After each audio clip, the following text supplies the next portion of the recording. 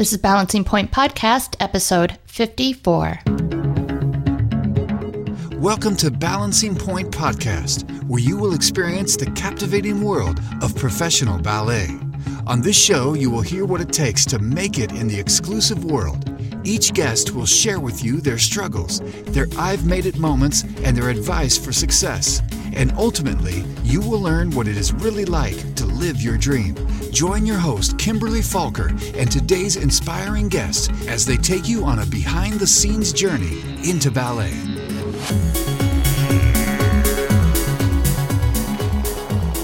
Hello, everyone, and welcome to Balancing Point Podcast, where ballet is uncovered.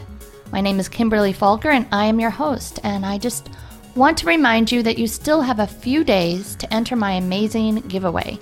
My previous guest, Kent Becker, who's a photographer and takes photos of dancers during their curtain calls, has offered to send a large print to one lucky winner, and you get to choose which photo you would most like from his gallery. So to enter into the drawing, all you need to do is send me an email with your name to balancingpointe, Pointe, at gmail.com. And once you are entered, you can browse through his gallery at notmydayjobphotography.com. And then just select the print that you love the most. And I will be drawing the winner from those who have entered this Friday, June 6th. So be sure to take care of that entry. Just send me an email with your name. That's all you need to do. And then you'll have a chance to win. So I'll be drawing on Friday, June 6th. All right, so today we're in day 2 of my series on New York City Ballet. And so today and tomorrow we will learn more about New York City's apprentice program. And as I mentioned yesterday, the information that I'm sharing with you about any of the programs with New York City Ballet or School of American Ballet comes directly from their websites. So today's information comes from the School of American Ballet's website. And if you did not listen to yesterday's episode 52, I interviewed Michaela Lambert, who's a full-time student of the School of American Ballet, also called SAB. And SAB is the official training academy of the New York City Ballet. Nearly all of the current members of New York City Ballet received training at the School of American Ballet and entered the company through the apprentice program, which is jointly administered by the School of American Ballet and New York City Ballet. And only students enrolled at the school are eligible for apprenticeships. New York City Ballet does not hold auditions for apprenticeships. And each year, New York City Ballet Master-in-Chief Peter Martins invites a small number of advanced students, usually ranging in age from 16 to 18, to become apprentices, providing the first stage of their professional careers. And apprentices take class and rehearse with the company 6 days a week at New York City Ballet's Lincoln Center facilities. And then the Rose Building, which is SAB's home, houses 3 of New York City Ballet's rehearsal studios, as well as the New York City Ballet's education department and costume shop. And then there's also additional rehearsal space located across the Lincoln Center Plaza in the New York State Theater, which is where the company performs for 21 weeks each year.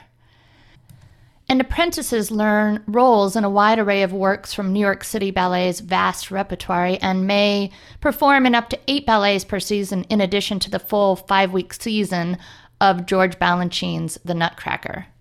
And apprentices are paid the equivalent of a first-year core member's salary, which is prorated according to the number of performances danced each week. Apprentices actually get to sample life as a company member while enjoying all of the benefits of remaining students. And as you'll hear today, it's kind of described as one foot in the door of a student and the other foot in the door of a company member. So it's kind of an interesting progress into becoming a member of the company. So the apprentices remain as a student in the dorm where they've lived as a student with the School of American Ballet, and they also have access to the services provided by the school, including Pilates, physical therapy, nutrition, physiological counseling. And the school's director of student life continues to monitor their academic progress if they're still in high school and provides necessary guidance to ensure that their academic goals and requirements are met during the apprenticeship. And then at the end of the maximum 1-year period, so they only get the 1 year to be an apprentice, the company and apprentices are required by union regulations to decide whether or not the dancer has a permanent future with New York City Ballet. And then apprentices who are invited to join the company typically find out in the summer when they are training or working at Saratoga Springs in Upper New York. So the guests that you'll hear from today and tomorrow are both apprentices. And so what you'll hear is they're kind of in that phase of their path where they're not really sure. They don't have a job yet next year. They will find out in the next few months. So kind of like my guest yesterday, each of these young dancers really are at a very critical crossroads of their future career. So you'll hear both the excitement, the nervous thoughts, and all of that goes into it. So it's a very fascinating interview. And today I'm talking with Daniela Aldrich, who is an apprentice with New York City Ballet. And Daniela spent 2 years at SAB before being asked to be an apprentice. And then she'll also share with you about how she got into SAB. And this happened after she attended one summer, realized that she really, really wanted to go there year-round and be a part of the School of American Ballet, and was not asked to stay. And then the rest of that year, when she went back home, she really focused on trying to improve the best that she could so that she would have an opportunity to be a part of the School of American Ballet year-round. And when she returned the next summer, she was asked to stay. And Daniela will also share so much more about her experience as an apprentice and how it was such a dream to be able to dance on stage with the New York City Ballet in their production of Swan Lake with the company. And all in all, Danielle is sweet, articulate, and really helps unveil all that goes into getting the rare opportunity to be an apprentice and all the work that has gone into this journey. I just know that you're going to enjoy this interview with Daniela, so let's just go ahead and get started. How's everything going from your end? It's going really well. I didn't have a show today, but I had 2 yesterday, so it was nice to have today off after a good run yesterday. Yeah. So what will you do over the summer? Well, as of now, the season ends after next week, and then I will be going home for a couple weeks and then rehearsing for a couple weeks for Saratoga. And at the end of Saratoga is when they are supposed to tell us whether or not we get our core contract. Oh my goodness. All right, well, let's not jump into the story too much yet because I want to get there. We'll just go backwards. So where are you from? I'm from Carlisle, Pennsylvania. Okay, and then where did you start your training when you were growing up? At Central Pennsylvania Youth Ballet with Marcia. So I hear that that's a really great program, huh? Mm-hmm. Yeah, I mean, I'm from Carlisle, so I didn't even know, about the scale of it. But I just started there because that was a ballet school. So how long were you there, training there? I studied for about 10 years. I started when I was 6 at CPYB, and then both of my parents are Spanish professors at Dickinson. So when my dad taught abroad in Spain one year, I actually went and studied with the Victor Uriarte Ballet School in Madrid. And then I finished 2 years at CPYB before coming to SAB when I was 16. So had you done any other summer intensives before going to SAB when you're 16? No, SAB was my first one other than the summer intensive in Madrid. Okay. Yeah, it was the first one I ever wanted to go to. When I went to 2. I went to 2 summer programs at SAB before studying. And had you auditioned other places and thought of other places, or was that kind of where you mostly wanted to go? Whenever I was 15, getting ready for summer auditions, I knew I wanted to go to SAB for the summer, but I wasn't planning on falling in love with it like I did. What did you think? I remember the first night they were like, okay, and if you're interested in staying, there's a list that you put your name on. And I remember thinking, my roommate was putting her name on the list and everything. And by the third week, I was so nervous. I was like, is it too late to put my name on the list? Because I just had fallen in love with it so much. And so did you get asked to stay that summer? No, I didn't. And were you heartbroken, or was it kind of like, oh, well, that's the way it's supposed to be? I remember at the end of the 5th week, I was just like, I didn't get asked to stay this year, but I'm going to get asked to stay next year. Oh, that's a good mindset then. I remember asking Suki, what should I work on this year? Well, I remember my whole attitude about ballet changed that summer. In what way did it change? I just remember coming into the summer program thinking with an attitude of, I'm just here to dance and I'm going to scope it out, see what I like, what I don't like. I'm just here going to be in New York for the summer. And then by the end of it, it was just like, oh my gosh, like what can I learn from these teachers, this company? I guess my focus was much more honed in by the end of the summer. And then that whole next year, I finally really had a goal. So when you auditioned for the next summer, did you audition for other places too, or just kind of put all your eggs in that one basket? I did put all my eggs in that one basket. You're like, whew, that worked out. When you went through that summer with the hope and the intention to be asked to stay, did you let them know that that was what you wanted? Well, I the first summer I didn't put my name on the list, and the second summer I did the first day that I could. Oh.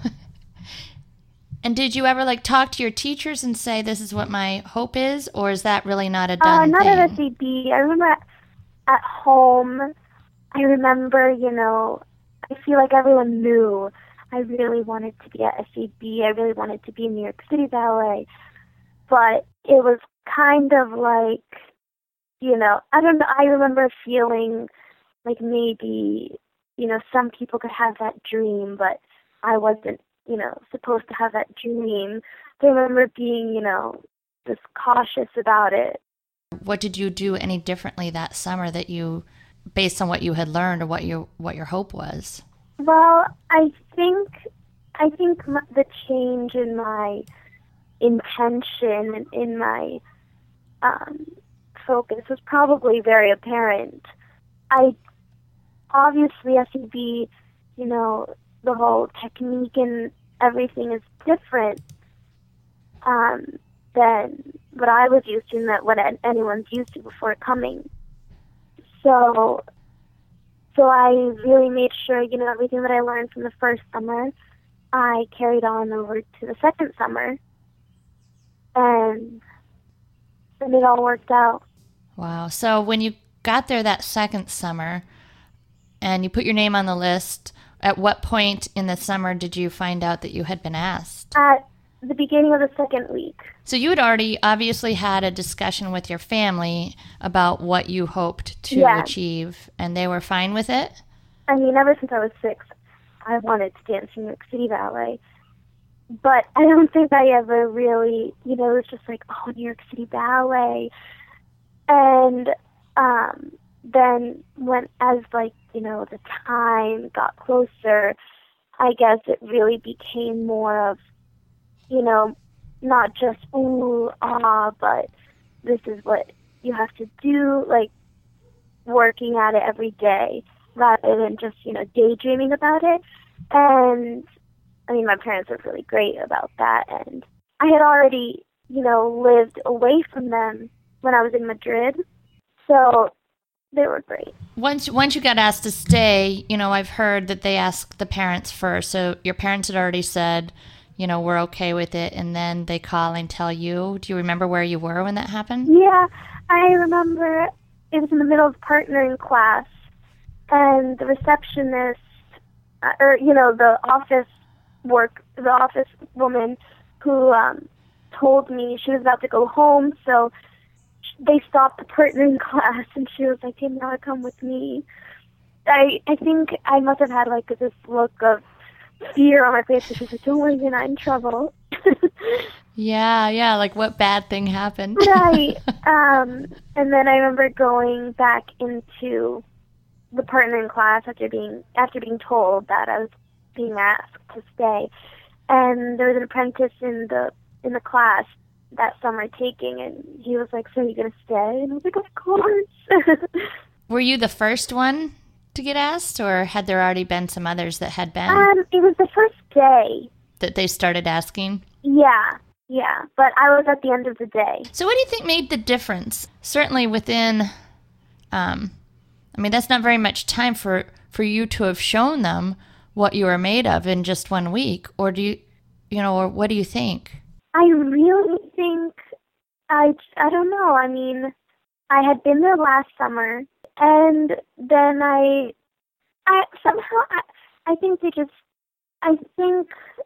don't know. I hope they just saw that how badly I wanted it, how hard I had worked for it for a year, and that first week was kind of me like saying, "Look, like I can be asked to stay at SAB." Right. So when you would go into class in that first week with that hope and that desire, did you kind of have a strategy on how you would portray yourself, or did you give yourself like internal self-talk before you walked into class? Because I could see how some dancers would almost create too much pressure for themselves by doing that, and have a negative effect. So just... It's funny because my first summer, I could, and since I was kind of so removed from like I want to stay, I really observed the other girls in my class around me, like pushing themselves and, not breathing because they were working so intensely and their eyes bulging. And I remember my second summer just thinking, like, that's not me, Right, don't put on a fake face. Right. So no, I didn't, strategize to bulge my eyes out. But that's funny. But I just paid attention, worked hard, Right. I didn't hide in the back. Well, that's smart too. Yeah, I've heard that that's a good strategy. Not even if it's not a strategy, but to show the people that are the instructors that you care, that you want to be there. Yeah, because I'm shy and I am more comfortable in the back of the room. But even in the back of the room, you can, demonstrate that you really care. Right. Well, especially if they're looking at potential future dancers for their company, which if you're going to be a professional dancer, they're going to want to think that you can be by yourself out on the stage, not be shy. So, yeah. So that first year, when you did stay, so you go home at the end of the summer and then you pack up all your things and come back? Is that how it works? Yeah. What grade were you going into that year? I was going into 11th grade. I was going to be a junior. And prior to that point, had you done regular school? Yeah, I had always gone to public school. Okay. And so when you were at SAB, what kind of schooling did you do there? I went to PCS, to Professional Children's School. And then that's a private school, right? Yeah. Okay. And so some kids do that and some do the public high school, and then others do like online or something like that? Mhm. Yeah, I mean, both my parents are professors, so it was really important to them that, You got a more formal education. yeah, yeah. And now because I was just like, oh, I just want to go to PPAS because I had heard, that a lot of people just did that. But I'm really, And that's the public school? yeah. But what about families that come in, for the year round and, it's the private school, I'm sure is not very cheap. How do, is the other high school not good? It is, but it's just, I think that there's a difference in, the educational reinforcement, the academic, push that you're getting from the two different schools. I think there's a big difference. And, for me, I got really close with a couple of my professors, or a couple of my teachers at PCS. It was really wonderful. And, I think he's really great with financial aid, and PCS is too, actually. Oh, that's good to know, too, yeah. Yeah, so, I mean, they really do make it possible. Okay. They really do, yeah. And then when you were ready to graduate, was one of your thought process to apply to colleges, too? I remember at the beginning of the year, last year, my parents said, you're going to apply to 4 colleges. By Christmas, it was, you're going to apply to 2. And I didn't end up applying to any. And so that's just, again, kind of putting all your eggs in the one basket, huh? Yeah. And, I mean, I think I've kind of always been really hesitant. Or not hesitant, but, I kept everything, like, on a general spectrum. And then I ended up just putting all my eggs in one basket. That's funny. When did they ask you to be an apprentice? How did that work for you? I remember the Dresden Semperoper came in February. The director came and taught us a variation, and he taught us class for a week. And at the end, he picked 5 of us as potential apprentices for that company. And then, in, I guess March, at the end of March, he finalized maybe 3 of us to be apprentices. And then, so at that point, we said, hey, we have this job offer to K-Mazo, and K-Mazo passed it on to Peter Martins. And then Peter Martins came and he watched a little bit of maybe 2 or 3 classes. And then he was going to decide whether or not we should take that offer or hold off on it. So that was really, I remember it being very tense. So, and I mean, but this is like this is just one part of the whole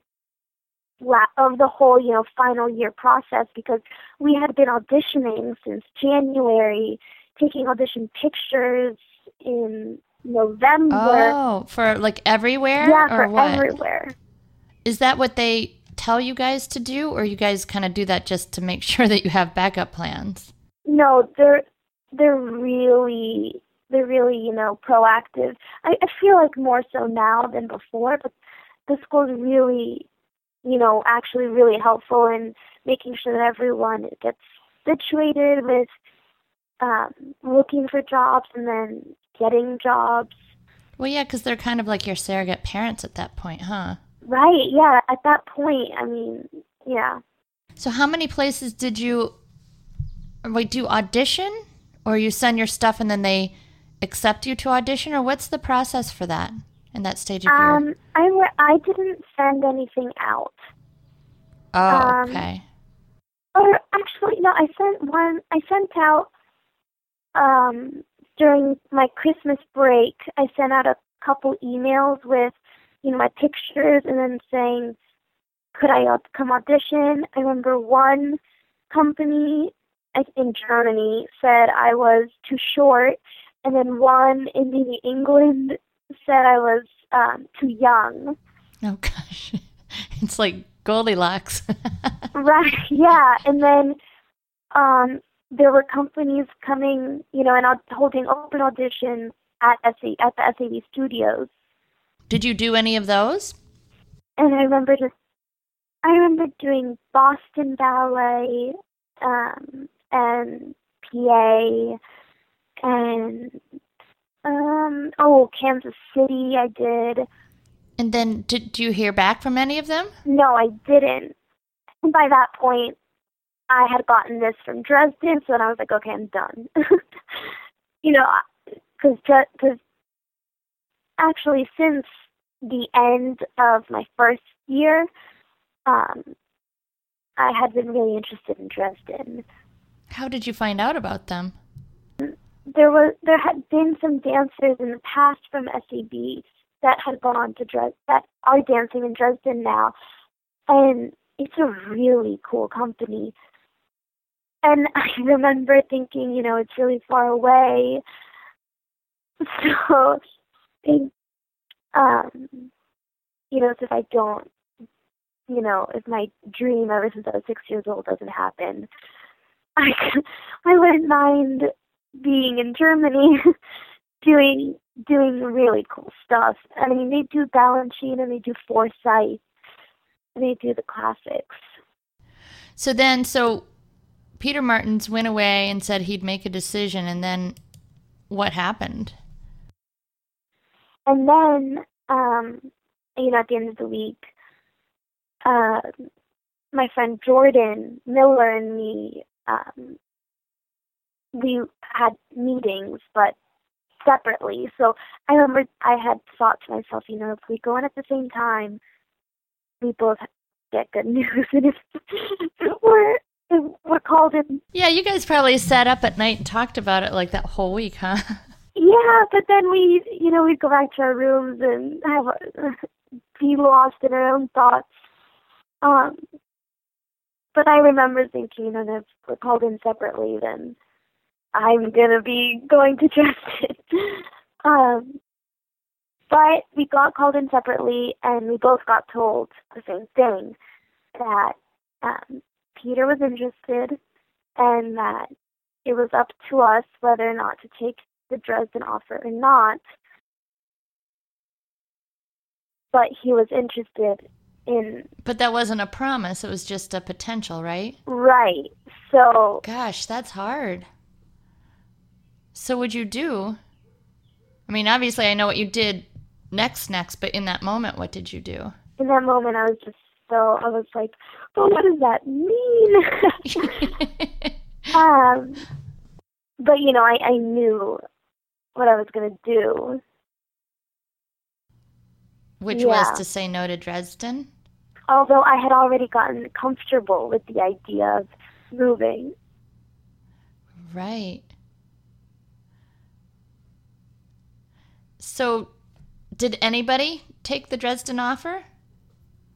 Yeah. My friend Madeline Carver went to Dresden. And my friend Houston Thomas, who is now in the corps of Dresden. Oh, wow. Yeah, and he loves it, and they love him, and it's a really good match. Oh, that's good. So then how much longer after that timing was it before you found out that you were being asked to be an apprentice? Well, we didn't get told until after the workshop. And we had... And this first meeting was in March, I think. And the workshops are like now, right? Not till June. Yeah. Yeah. Oh, gosh. So I bet there was a lot of moments in time that you questioned your decision. Yeah, I mean, we were really wrapped up in workshop rehearsals, so that kind of helped. you graduated high school, and then are you able to stay on at SAB if they didn't ask you to be an apprentice? Good. Oh, well, I went to Miami that summer. So my plan was I'll go to Miami, and if I don't get an apprenticeship, I'll ask to stay in Miami. And then I was an apprentice, but I still decided to go to Miami. Okay. How did you like it there?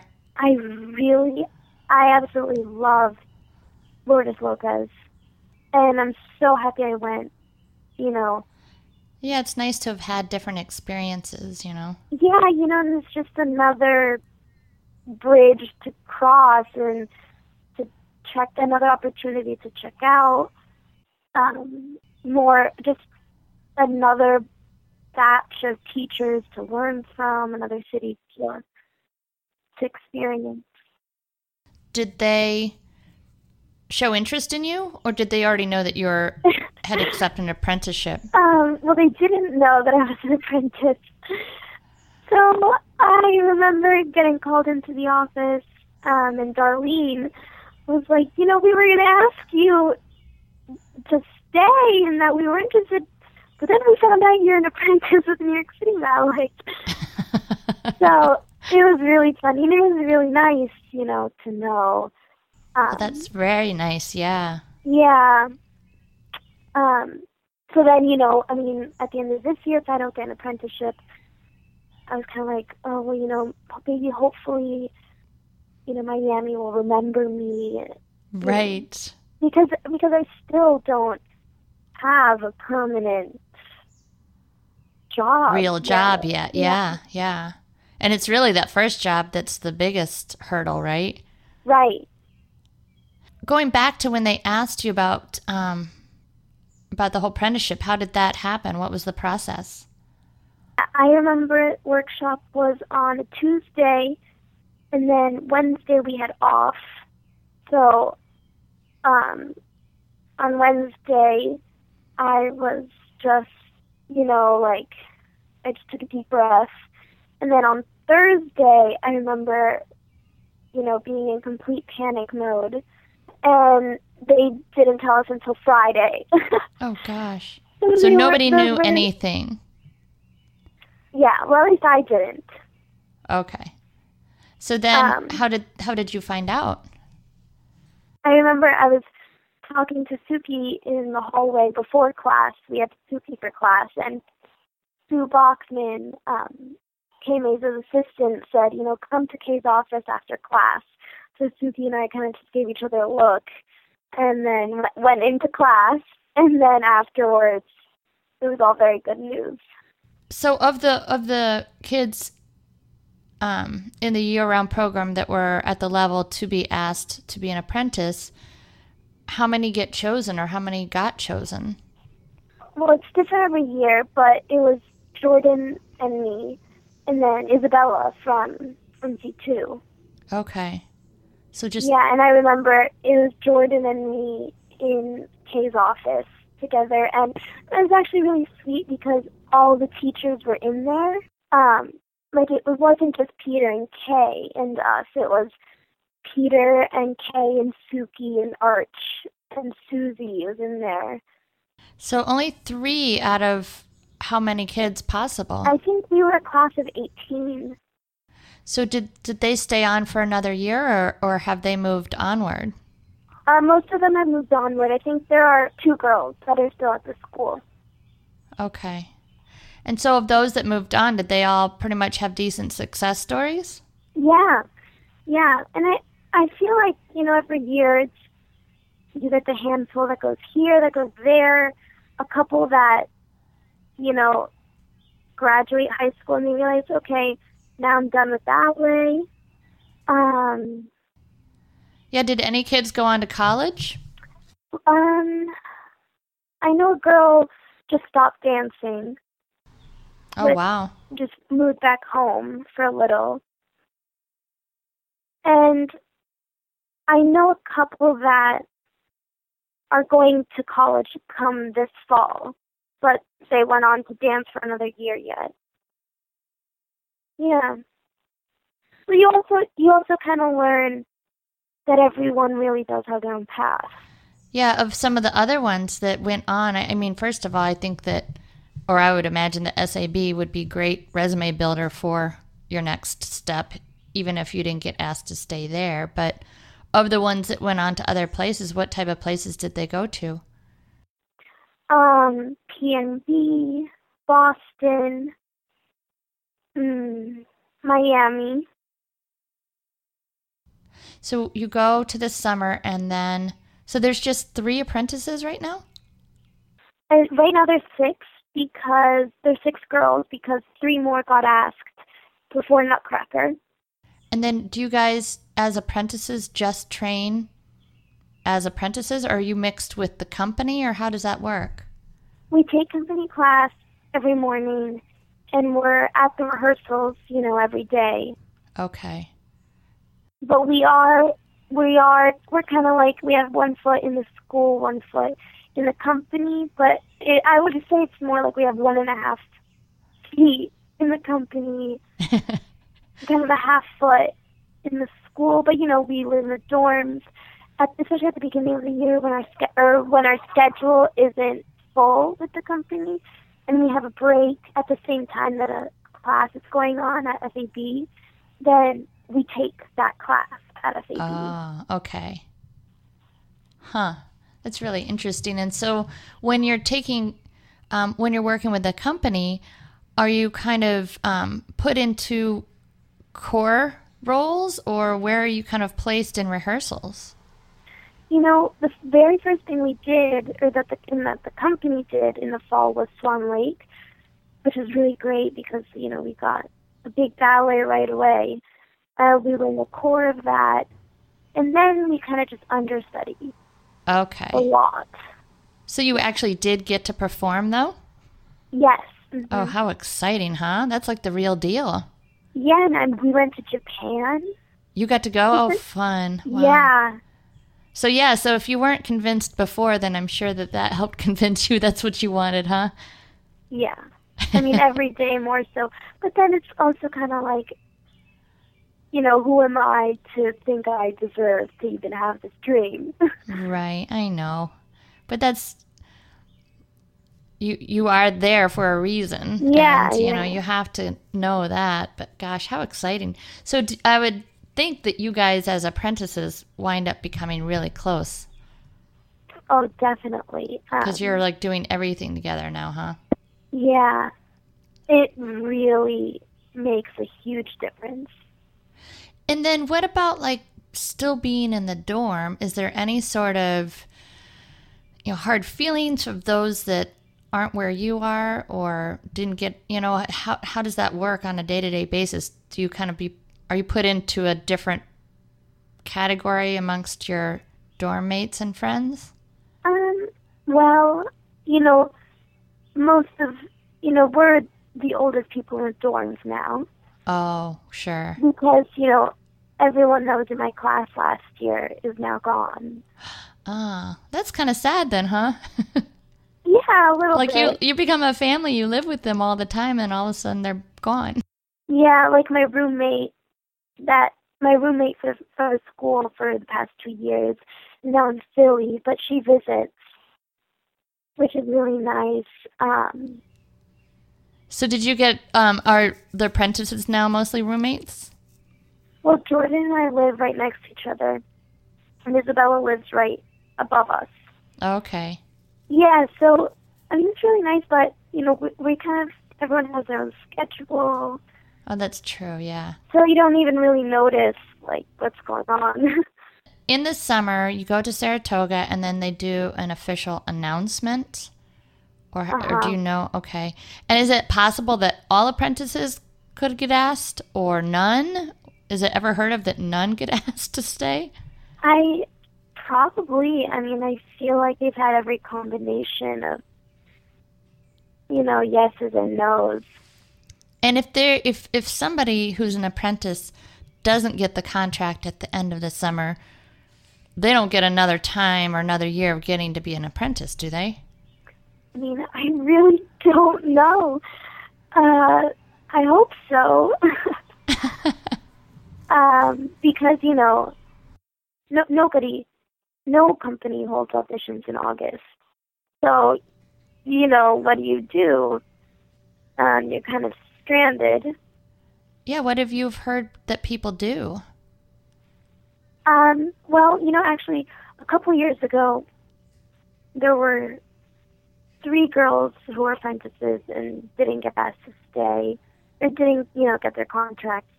But they were able to stay, up until they auditioned. Right, just to keep training. Right. That would make sense, yeah. So that was nice. But before then, that was just a couple years ago. Before then, I don't know what was the standard thing. Right, because, there's no way that every single apprentice always gets asked to stay, and it's always that same time of year, so, never thought about it. Yeah, it's kind of one of those things that people, you get asked constantly, and you're like, I'm sorry, I don't know. Right. Well, it's new to you now, too. I should probably ask a core member. Well, there's so much. I mean, that's one of the reasons I started the podcast, is because there's so much that's so unknown, and so much of what young aspiring dancers hear is based on urban legend that might be completely inaccurate or outdated. Yeah, sometimes instructors with all the right heart and intentions give their students advice, but their advice might not be current because things do change. That's completely right. I mean, because I remember,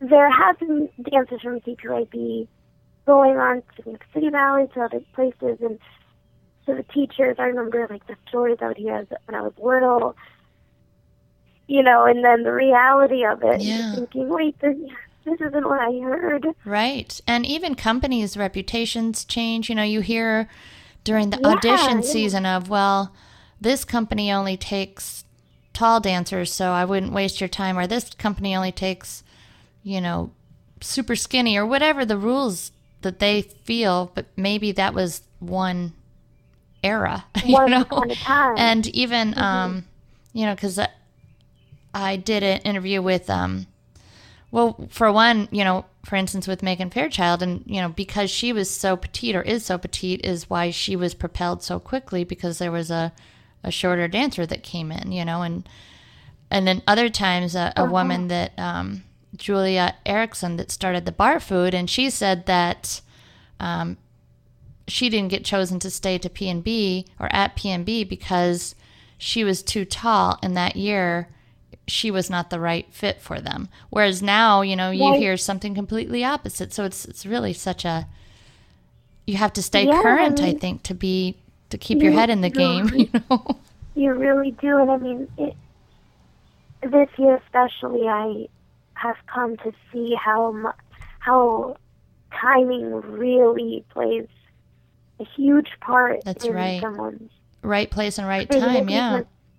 Yeah, because if there are just so many petite dancers, I'm 5'3", barely, and it's like, if there are so many small dancers, then why do they need one more? They already have so many. Keep the balance. Maybe they need a tall dancer now, or maybe another short dancer is fine, and in the next couple of years they'll have tall dancers. Right, and you could overthink that forever. Exactly, and then you can just go in and do your apprentice duties and right, do your best, because if you get too much in your head about it, then it will get in the way of how you show yourself. Yeah. And if you think, well, this teacher gave me this advice, and this friend told me to do this, right. So... And, it's like the telephone game, and especially with social media now, I think some of these urban legends become completely outlandish, and I hear it amongst some of the young dancers that, my daughter's 14, and to hear of why you need to audition for this place versus that place. And it's like, well, wait a second, let's maybe take a step back, and think first, Yeah. But I mean, that's honestly the reason I started the podcast, is because I felt like I wanted to understand it, because it was so confusing to me, and it's always been so mysterious. And I think it does have a shroud of mystery that is intriguing, but in some ways I think it doesn't do the industry correctly, because I don't think dancers get the credit that they deserve for what they do on a day-to-day basis. And because it's not out there, it's not in the media, it's not everywhere, then, you get the wrong portrayal. But I think it's getting better. I think that there's a lot of positive exposure happening now, especially with some of the series that are coming out, or just, finally it's becoming a little bit more mainstream in the world of the media. Mm-hmm. Yeah, it's interesting. So a lot of my dancers are, a lot of my listeners are aspiring dancers that are hoping to make it. And so, you're real fresh in it. Obviously, you're still waiting for your next official chapter one way or the other. But what advice would you give to someone that wants to make it in this world? I would just say, really go after what you want, not what you think you're supposed to want, or what your teachers advise you to want. Right. That's good. Yeah. And then what about, I'm thinking about some of the successes you've had, and what would you have done if you had not gotten asked to stay that when you were 16 at SAB? What would you have said to yourself, or what do you think you might have done next? I think what I would have done next is, I would have either gone back home for another year and auditioned again for other places, or I would have just found somewhere else. Do you think that, do you think that if you had not gotten asked, it would ever have made sense for you to ask your teachers why not? Or is that just not done? The first summer, that's what I did. Right. And what advice did you get about that when you asked her? I remember I was like, Suki, my name is Daniela. I'm in your level 4 class. And then I remember Suki was like, I know who you are. You go, great, Daniela, you just insulted one of your teachers you're asking advice from. But I remember she said, okay, let's see. You should stretch your turn out and just stretch.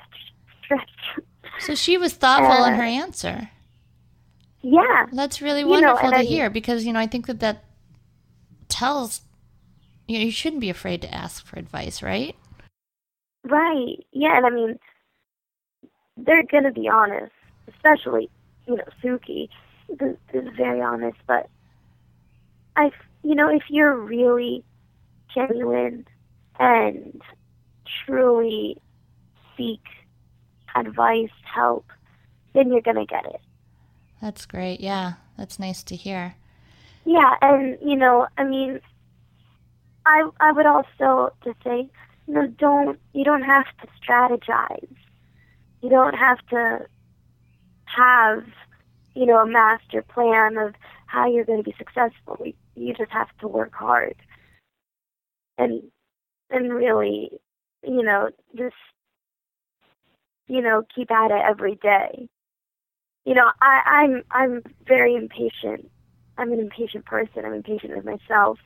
And I constantly have to remind myself, it doesn't happen overnight.